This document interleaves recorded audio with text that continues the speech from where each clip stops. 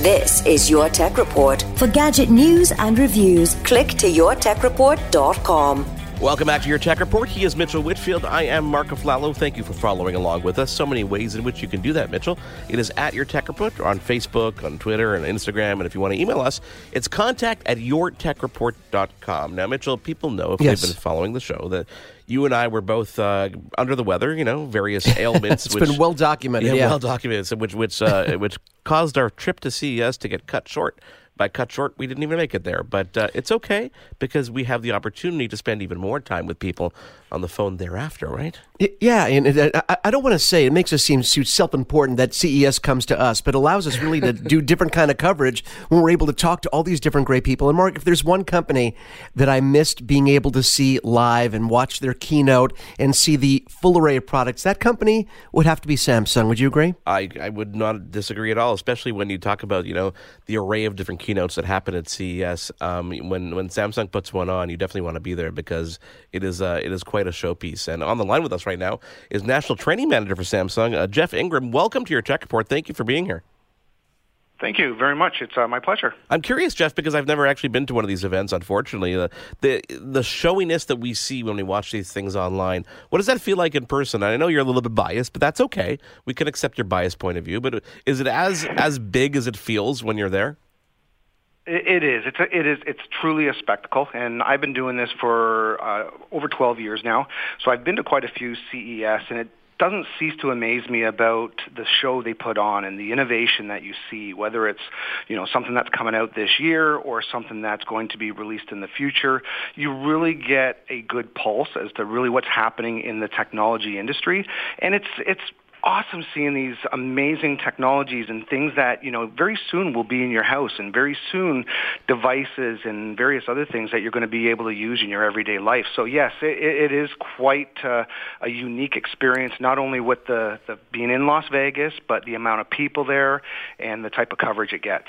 What I normally like to do when we actually end an interview is put you on the spot and ask you a question like, you kind of like, well, who's your favorite child? I want to ask what your favorite announcement was from CES. But I want to lead off with that because I want you to kind of dive into some of the products that were there. But do you have a favorite? Is there one particular thing that you, and not necessarily yours, because I know you deal with a lot of media walkthroughs and stuff like that. Was there one particular thing, and especially in the connected home space, that you found was just, an eyebrow raiser, or was, more focal than anything else? You know what? For me, I am a little bit biased working for a company that is very innovative. And the two things that really jumped out at me were the micro LED displays, which basically are modular cubes that you create your own size of television. So we're talking about going from, not the 75 inches, but all the way to over 200 inches of television. So that's just jaw-dropping and incredible. But the second one, which really relates to something that I enjoy, is these lifestyle product TVs that we're coming out with, and we can talk a little bit about it later, but TVs that aren't your typical home theater television. These are televisions that, can blend into the room's decor. They are, used with mobile devices, and a television that is a unique piece of furniture that can really blend into really any room decor, because let's face it, we have more than one TV in our house, so to be able to have a television that really suits that room,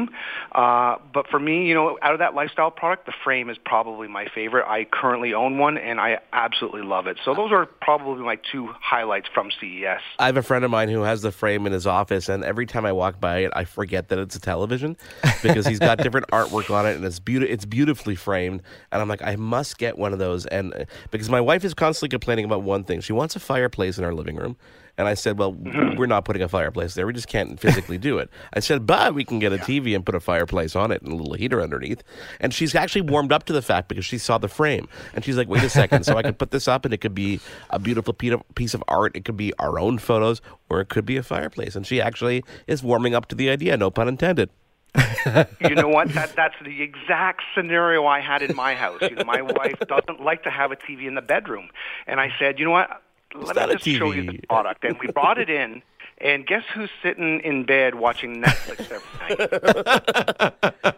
See, you created a believer. You know what, Jeff? It seems like the takeaway for me when I was watching the presentation, it really is a different MO. Samsung's taking a really different approach, and I think a really smart approach, where for years, I think users have decided, well, I have to adapt to technology. And Samsung's message, at least my takeaway, Jeff, from watching this, tell me if I'm correct or if I'm on sort of the right path.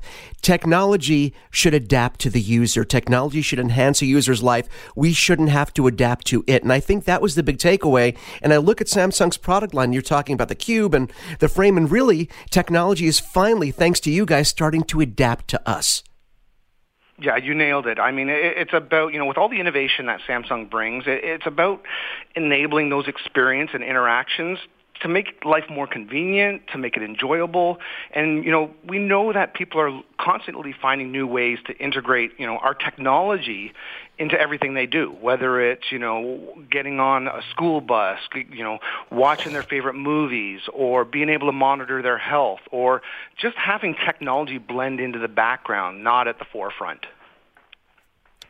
Jeff, out of those TVs, one that kind of caught my attention. I mean, the QLED and the 8K, obviously, absolutely sexy with like almost zero bezel.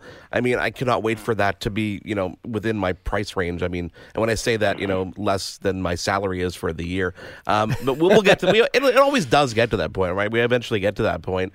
But I noticed the Cero, which was one of these TVs that was able to kind of flip to a landscape and a portrait. Was at first, when you see something like that, you look at it and go, okay, that's interesting, but what's the use case? And then you start watching the videos and see people talk about it, and you realize that this really hit the nail on the head, because we consume our media on mobile devices, on phones that are most of the time portraits. So it makes sense that when content is created like that we have a way to consume that, right? Yeah, absolutely. I mean, we live in a world where we have multi-screen devices, from tablets to mobile phones to televisions, computer monitors, and we are consuming content in non-traditional ways. It used to be just watching our favorite television programs, but, people are looking at social media, that mobile-centric user where they love being able to create videos on TikTok, an application where you can pop up short videos. Instagram stories, Instagram's one of the biggest apps. So when you go in there and you look at those stories, everything is shot in a portrait format. So the way we're consuming more and more content, it is shot in a portrait mode. So it just makes sense that if you're on your mobile device a lot and you want to take this to the television, that we have a technology that you can view this content in a portrait mode setting. And the great thing is, when you want to watch regular television or a movie, or let's say that video happens to be in a landscape mode format, all you have to do is simply either rotate your Samsung mobile device or press a button on a remote control, and the motorized screen will actually rotate either in a portrait or a landscape format, making it very easy, very convenient to really experience your content on the full screen, not having black bars on the top and bottom or the left and the right side. So it is something that I see a lot more people being able to enjoy, especially if you're the type of person that loves to consume content online and through applications.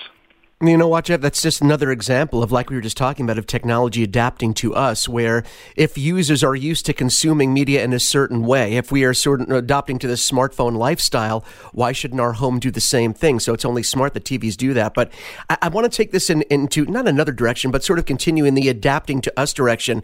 And that's when it comes to the smart home in general. Because for a long time, people were sort of curious, okay, how do I do this? And piecemealing together their smart home, what do I need to do? And the fact is, again, when I was watching the keynote and I was watching the smart home adaptation or the sort of direction that Samsung is taking with the smart home, it was more reactive. It wasn't waiting for the user to initiate. It was reacting to our normal workflow or to our normal home lifestyle. And that's something we haven't kind of seen before. Yeah, and a lot of the new innovation that's coming to our consumers, everything from, like you just said, being able to buy some smart lighting at the hardware store, or being able to see new technologies like 5G and AI or artificial intelligence to be able to control everything.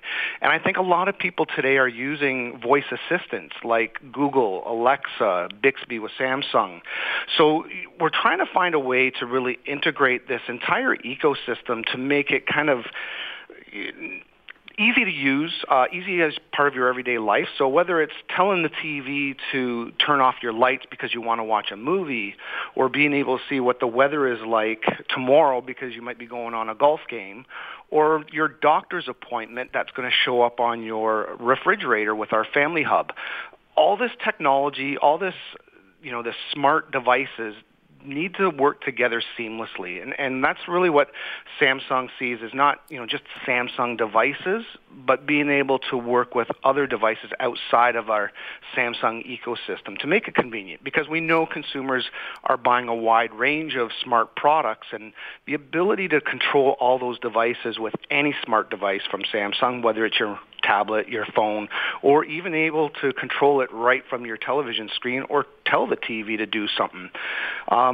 That's what we're about. That's the innovation of Samsung. And now we're also seeing various innovations going to the future, like Bot Chef in the kitchen, where we have robotic arms being able to get that second pair of hands to help you cook in the kitchen, or something like Bolly, where it's an assistant that's always monitoring what's going on in the home. So, yeah, Samsung is a big player within that space, but we got to make it seamless so it doesn't feel like technology is running it. It's just part of your everyday life.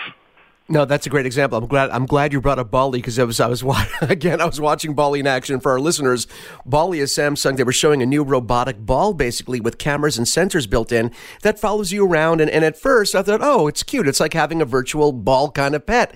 But then as I watched the workflow, the demonstration of, okay, what can Bolly actually do in your life? And they gave an example, of course, of when you're not at home, the Bolly can monitor if you have a pet and give you like videos of your pet, and then something happens in the house, something gets knocked over.